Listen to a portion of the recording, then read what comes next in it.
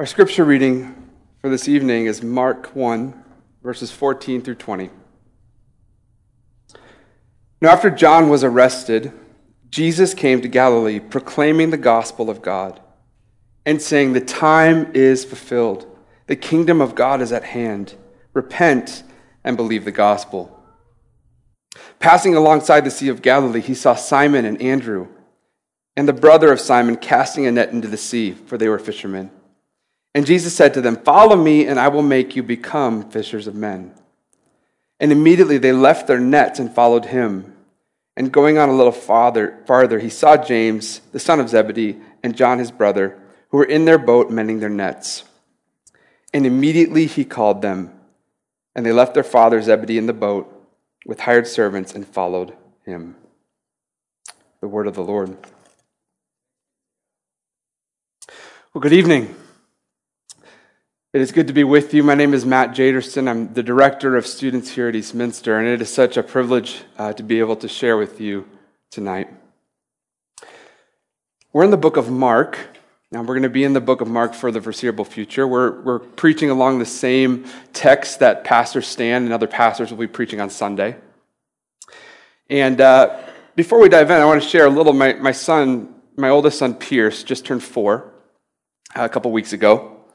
And one of my favorite parts about being a dad is being able to watch him sort of understand or sort of gather some sort of idea about who God is. You know, we read him the Jesus Storybook Bible. We read him books at night about God, and we're sort of trying to teach him who Jesus is and who God is. And really the only adjective that my son gets about God is that he's strong and that he's big. And my son associates being big as also being tall. Like he always says to me, he says, Daddy, someday I'm going to be taller than you. And I'm like, yeah, probably. You'll probably be taller than me. And then he looks at me and he goes, you know, Jesus is taller than you. Right? I get it. Like he's thinking, okay, God is big. God is probably bigger than me. Like I get what he's trying to say, but it's fun to hear him try to understand who God is. You know, Jesus in the New Testament, He says, unless you change and become like little children, you will never enter the kingdom of heaven. It is faith like a child that Jesus calls us to. And the reality is that we live in a culture that wants to connect with Jesus on their own terms. We live in a culture that says essentially that Jesus becomes a projection of our own personality, or God becomes a projection of who we are and what we want and what we desire. And God is made in our image. It's not real. And what's amazing about the book of Mark and about Matthew, Mark, Luke, and John in the Gospels is that we are given real access to the true Jesus. You see, a God that is false, a God that we create in our own image, a God that only exists to meet our needs is not a God that can really change us. It's not a God that can transform us. But we have real access to the person of Jesus. And so I want to leave you with a couple of the questions that I thought of as I'm thinking through the text this evening. First is this: since grace leads us into our life with God, do we continue to rely solely on God for the growth of our Christian character? Or is it something that we also participate in? Another way to put it may be this: if we were chosen by God, do we play a role in growing our Christian faith? And the New Testament demonstrates what I believe is the doctrine of both. Right, it's both and. In one moment, we see things like we can't even say that Jesus is our Lord without God helping us. And then in the next, we see commands like strengthen your weak arms and feeble knees and continue the faith ahead. Right, these are, in one sense, a deliberate and intentional command for us to do. And in another, understanding that none of this is possible without God in us, without the Spirit's power working in us. It's what D.A. Carson calls a grace-driven effort. It's not a passive faith. We don't just simply lay back and let God do his thing. We participate in the work of God here and now, and we participate in that process through the power of the Spirit. And we need to understand this, and this is the big idea this evening, is that it's not about us getting better. As much as it is what the New Testament says over and over again, it's about being transformed. It's about going from being dead to being alive, once enemies of God to being friends of God. It's not about subtle changes in our life, tidying up or tuning up our life, but it's about utter transformation. In fact, the word that Paul uses in the Greek in Romans 12, when he talks about the renewing of the mind, being transformed, is the word metamorphosis, which, if you know, it's like a caterpillar when it goes into a cocoon, it completely transforms into a beautiful butterfly. Now, my question, again, this evening is, does our vision of the Christian life line up with God's vision of the Christian life? So let's look at the text. Mark 1, starting in verse 14. Now, after John was arrested, Jesus came to Galilee, proclaiming the gospel of God and saying, "The time is fulfilled, and the kingdom of God is at hand. Repent and believe in the gospel." A couple of vital things here. First, the word time that Jesus uses here, the original language, there were different words for time. The Greeks would often use a word called chronos or chronos, which was a word that meant a period of time going by. So it could be days, months, years, etc. It's how we tell time. But there's another word, and that word is kairos time. And what's being described here is kairos time, the time being fulfilled, or the time has come in the NIV. It's a pregnant moment of time.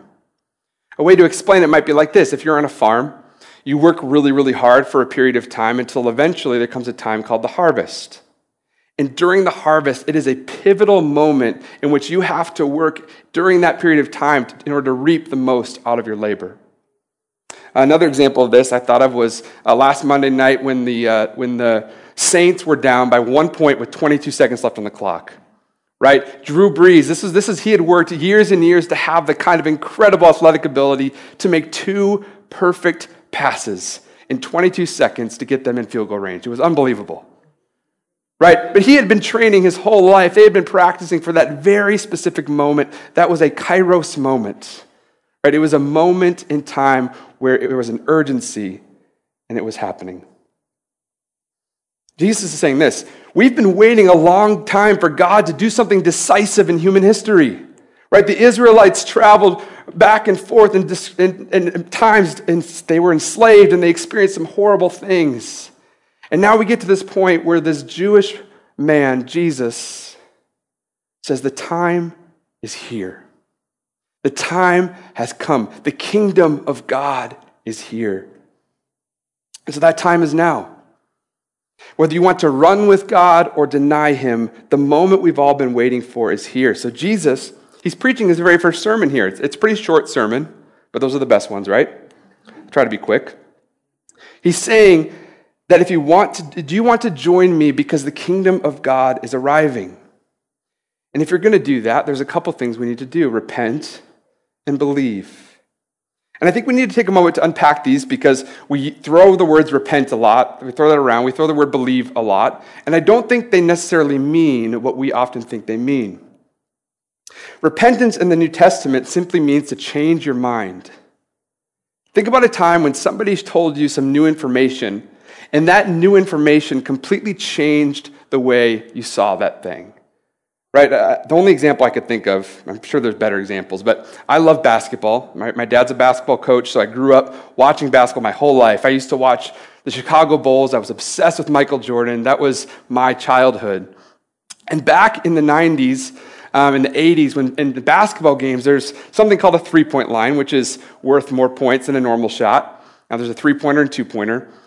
And back in the day, it was thought that the three-pointer was not a very efficient shot, right? Because it's farther from the basket, and it's more likely you're going to miss the shot. But within the last 10 years, there's been a bit of a revolution in the sport. You see, what statisticians realized was the value of the three-pointer, being 3 points, far outweighed how much more difficult a three-pointer was than a two-pointer. And so the game of basketball has completely been changed. Back then, in the 90s and 80s, they shot maybe 5 to 10 threes a game. Teams are now shooting in the 30s for how many they're shooting a game. And this is universal around the league. So you have a new piece of information, right? Here's what the stats are showing us. And it's completely changed the way in which they think about the league. Here we have a new piece of information, right? The kingdom has arrived. The kingdom has arrived. This is a new piece of data. The times have changed. The times is now. Let's focus on what matters most. Repent and believe. And what I've discovered in my life is that repentance is a bit like a great unlearning. C.S. Lewis said in his book, Mere Christianity, that repentance means unlearning all the self-conceit, the self-will that we have been training ourselves into for thousands of years. You see, sometimes I think repentance is not about necessarily learning new things, but unlearning old things that get in the way of following Jesus. Jesus invites us to follow him on this journey. And along the way, we had to learn that our inclination to be impatient and instead be patient with one another. Along the way, we had to unlearn our tendency to harbor unforgiveness, to harbor resentment, and instead learn to forgive others. Along the way, we had to unlearn that it was wrong to lie, cheat, cut corners, as long as you don't get caught. And along the way, some of us took those chances and we got by. But Jesus is saying the time has come. The true king is here now. And it's time to unlearn things that keep us from seeing the kingdom way of life. And perhaps the issue for some of us is not learning something new, but instead unlearning something we know is not true, and to relearn the things that we know have always been true. Jesus says, repent and believe. And when Jesus talks about belief, it's not like the way sometimes we think about belief. We think of belief as a cognitive thing. I believe this to be true. But the reality is we live in a culture where you can say things without facts or reason. Right? I can get on Facebook and write, I believe that the earth is flat and that if you get to the end, you'll meet a giant ice wall. Right? I've seen that. That's a real thing. People believe. Now, I can say that without any facts to back it up. And there's a kind of a phrase that's being thrown around in our culture amongst young people that, well, it may not be your truth, but it's my truth. I believe this because it's what I believe, and that's what makes it true. For some of us, belief is something that is not actually realized in how we live. There's a story about a pastor, and this pastor was home on the weekend, and a man came running up to his house and knocked on his door, pounded on his door. The pastor comes to the door, opens the door, and the man says, Pastor, I heard you were a pastor. There's this woman, and I really need your help. So she's a single mom. She has 2 young daughters, and the landlord is about to evict this woman and her family out of their apartment if they don't pay rent. And rent is due tomorrow. And so the pastor stops for a second and says, okay, hold on, back up a second. How much is the rent? I am a pastor. We do have a benevolence fund. Maybe we can help this person out. And the man says, oh, it's only $600, and if we can get it by tomorrow, they'll be able to stay in their apartment. And the pastor sees this man, he's kind of disheveled and sweating, and there's clearly some compassion on his face. So he says, okay, I think we can do this. We can accomplish this. And the man says, thank you so much, turns to walk away, and the pastor says, wait a second, who is this landlord? And the man says, oh, I'm the landlord. Right? Sometimes there are things that we say we believe, and yet the way we live our life does not exactly end up being quite what we say we believe. It's like the person who complains about mega corporations while they're sipping their Starbucks. Right? It's the person who is despairing about climate change while they're driving their gas-guzzling SUV. It's this idea that sometimes we believe things to be true, we say we believe them, but they don't actually resemble the way we live. But you see, in the New Testament, the word belief was actually maybe better understood to mean something like a response. Belief was maybe a better word that helps us to understand it is trust. And so when we read these scriptures, you can think maybe we can insert the word trust, and it will help us get a better understanding of what that word actually means. It's something has already happened, right? I've received information, something has happened, and I'm going to trust in and through Jesus Christ, that Jesus is up to something in the world. And I'll say this too, and I'm going to come back to this, but I think there are many times in the New Testament when we are called to believe in Jesus, meaning believe in the resurrection, believe that he is good, believe that he is the Son of God. But there are also times that we are called to believe with Jesus. You see, Jesus has a vision for the future that is not yet realized. It's in the process of being put back together. It's going to have a different economy, a different set of values. This is what we talk about when we're talking about the kingdom of God.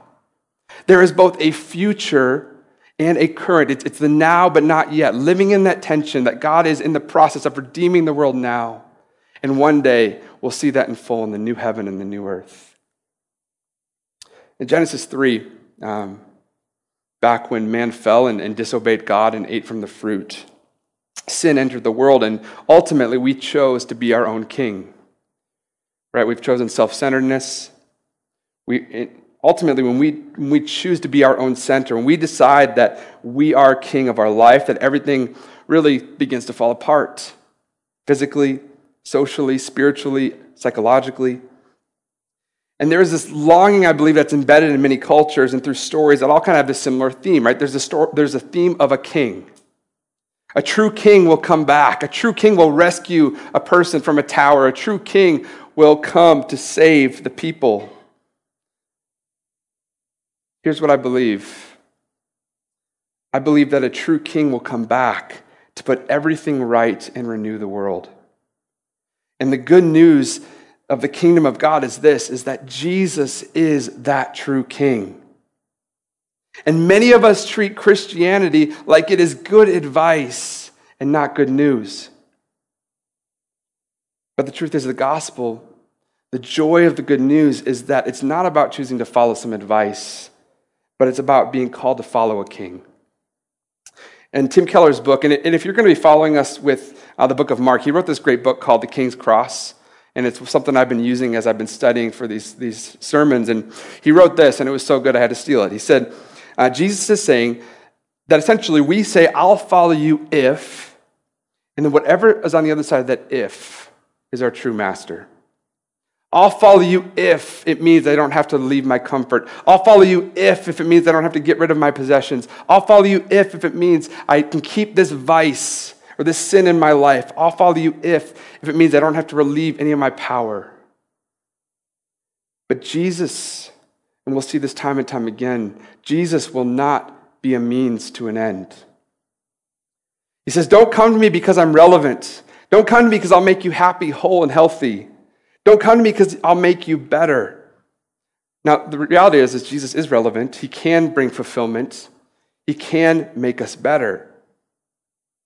But he is not a means to an end. He's saying, come to me, not because of what you'll get out of it. Come to me because I am the true king. I am the true end. It's this amazing quote in Lord of the Rings.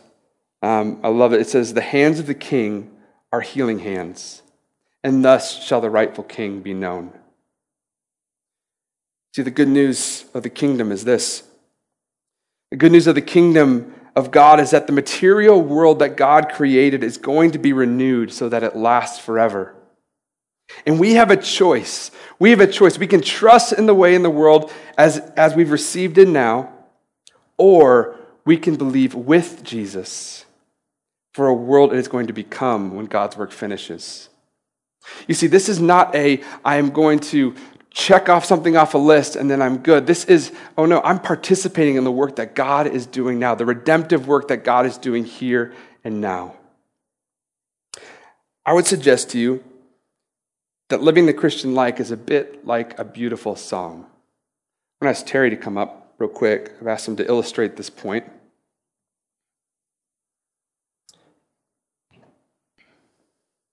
Terry, if you would you play some notes for us?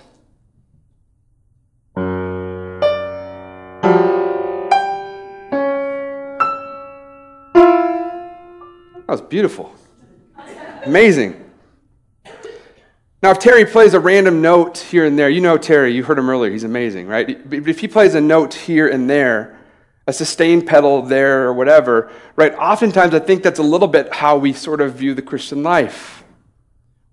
I will do something good. I'll put the check off my list. Today I didn't do this certain thing, so therefore I can check that off the list. I'll try to be a little better tomorrow.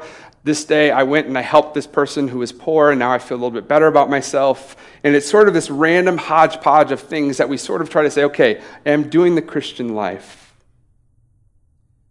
But I believe that the deeper we walk with God, That the longer we walk with Jesus, the longer we accept his invitation, we repent and believe, and we follow him, the songs, the notes, they don't become random, and we begin to hear a tune and music that we recognize.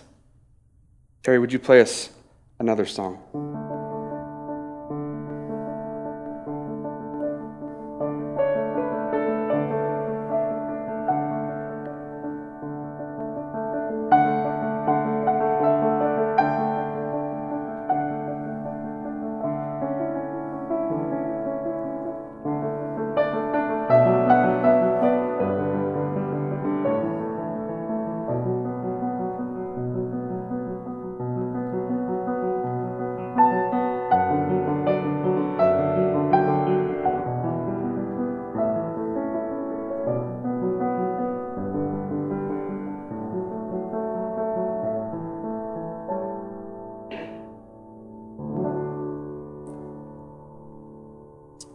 Thank you, Terry. Beautiful. If the Christian life is a song, my question to you is, are you playing it with your life, your time, your resources, or is it just random notes at random times that don't really resemble anything but a bunch of random sounds? Or are we allowing God to use our life like a great symphony? The second part of the passage, verse 16, as Jesus walked beside the Sea of Galilee, we'll read from this one. Now after John was arrested, Jesus came to Galilee proclaiming the gospel and saying, the time is fulfilled and the kingdom of God is at hand. Repent and believe in the gospel. Passing alongside the Sea of Galilee, he saw Simon and Andrew, the brother of Simon, casting a net into the sea, for they were fishermen. And Jesus said to them, follow me. I'm going to finish it. I think there's a little more. Is it there now? Okay. And I will make you become fishers of men. And immediately they left their nets and followed him. And going a little farther, he saw James, the son of Zebedee, and John, his brother, who were in their boats mending the nets. And immediately he called to them, and they left their father Zebedee in the boat with the hired servants and followed him. Now, this is a familiar text, and I'm not going to spend too much time on it, but there's a question begged here that I think we have to ask, and why were these guys so eager to just drop their nets and follow Jesus? Right? You'd think that maybe they'd be like, no thanks. You're kind of weird. I don't really want to do that. Or maybe they'd say, I have to think about it. Maybe I'll talk to my parents or something at least. Right? Or maybe they'll say, I'll pray about it, which is the Christian way of saying no. But there was something unique to this invitation.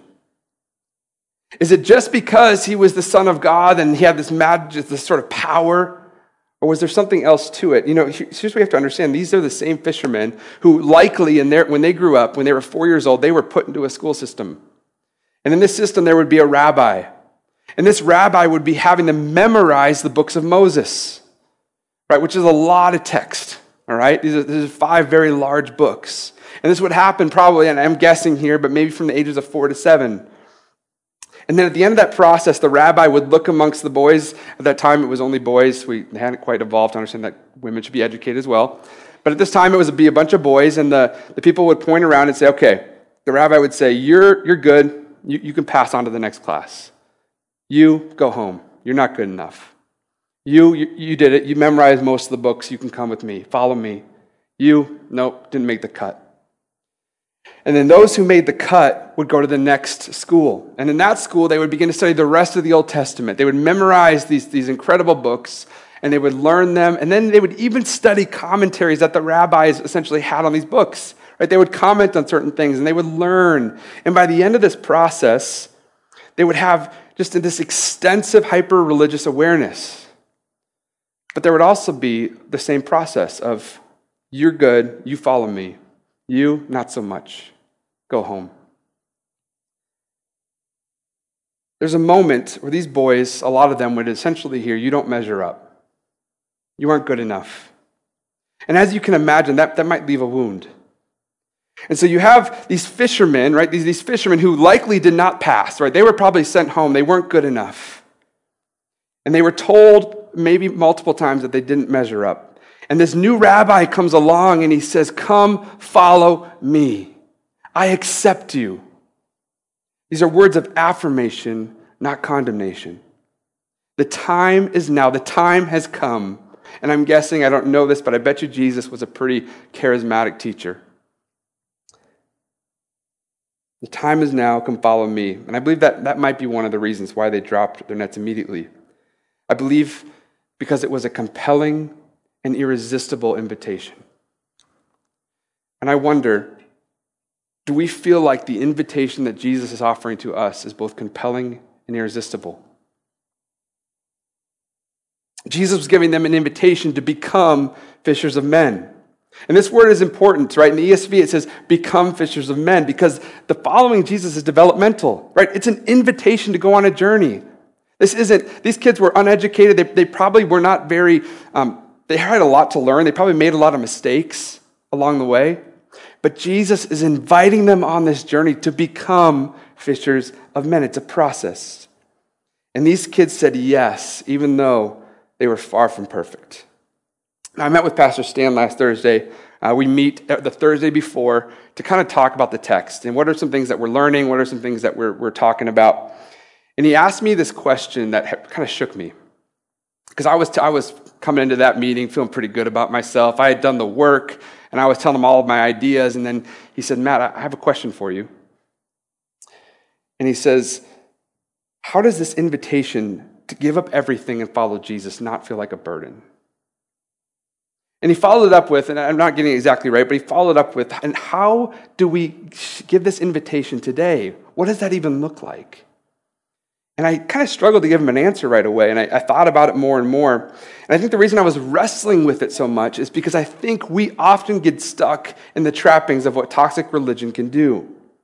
Religion can dilute the gospel by allowing legalism and shame to be the driver.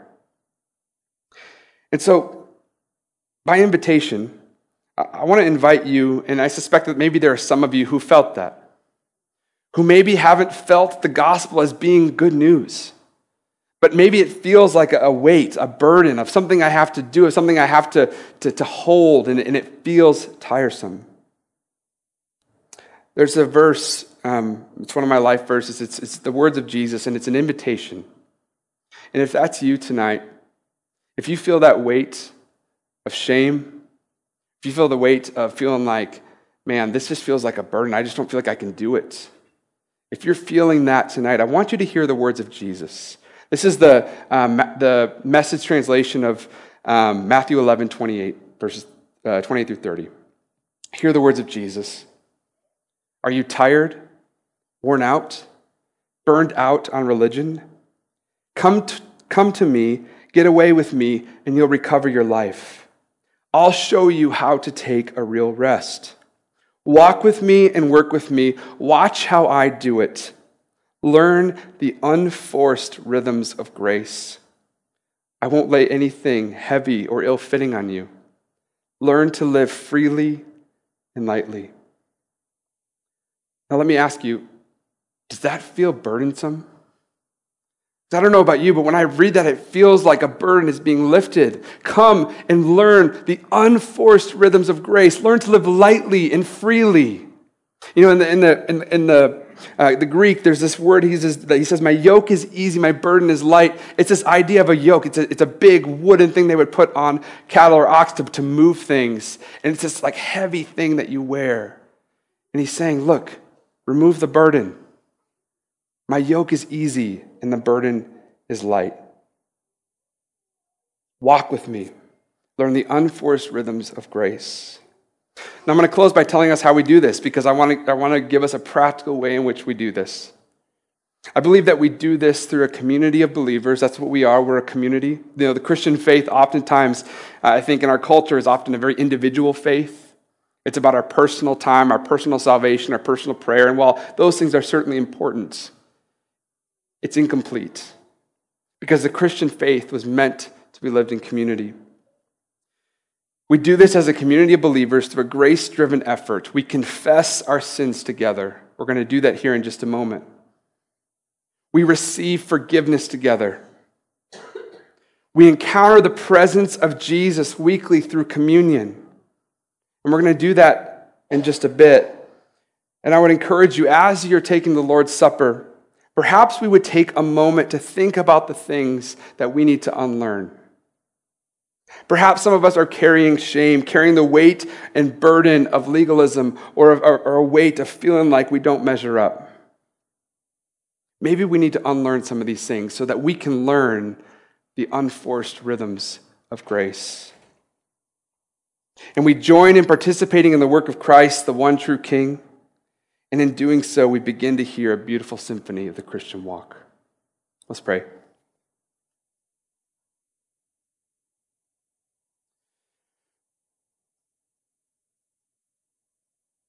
Father, you are good, and your mercies endure forever. I pray that we would press into your love and forgiveness. May we learn to live lightly and freely, and in doing so, cultivate a Christian faith that is both compelling and irresistible, that we might too become fishers of men and women. Lord, help us, for those in this room who feel the weight of legalism, who feel the weight of religion. Lord, I pray that they would have an encounter with you. May your grace wash over them. It's for your beautiful name that we pray. Amen.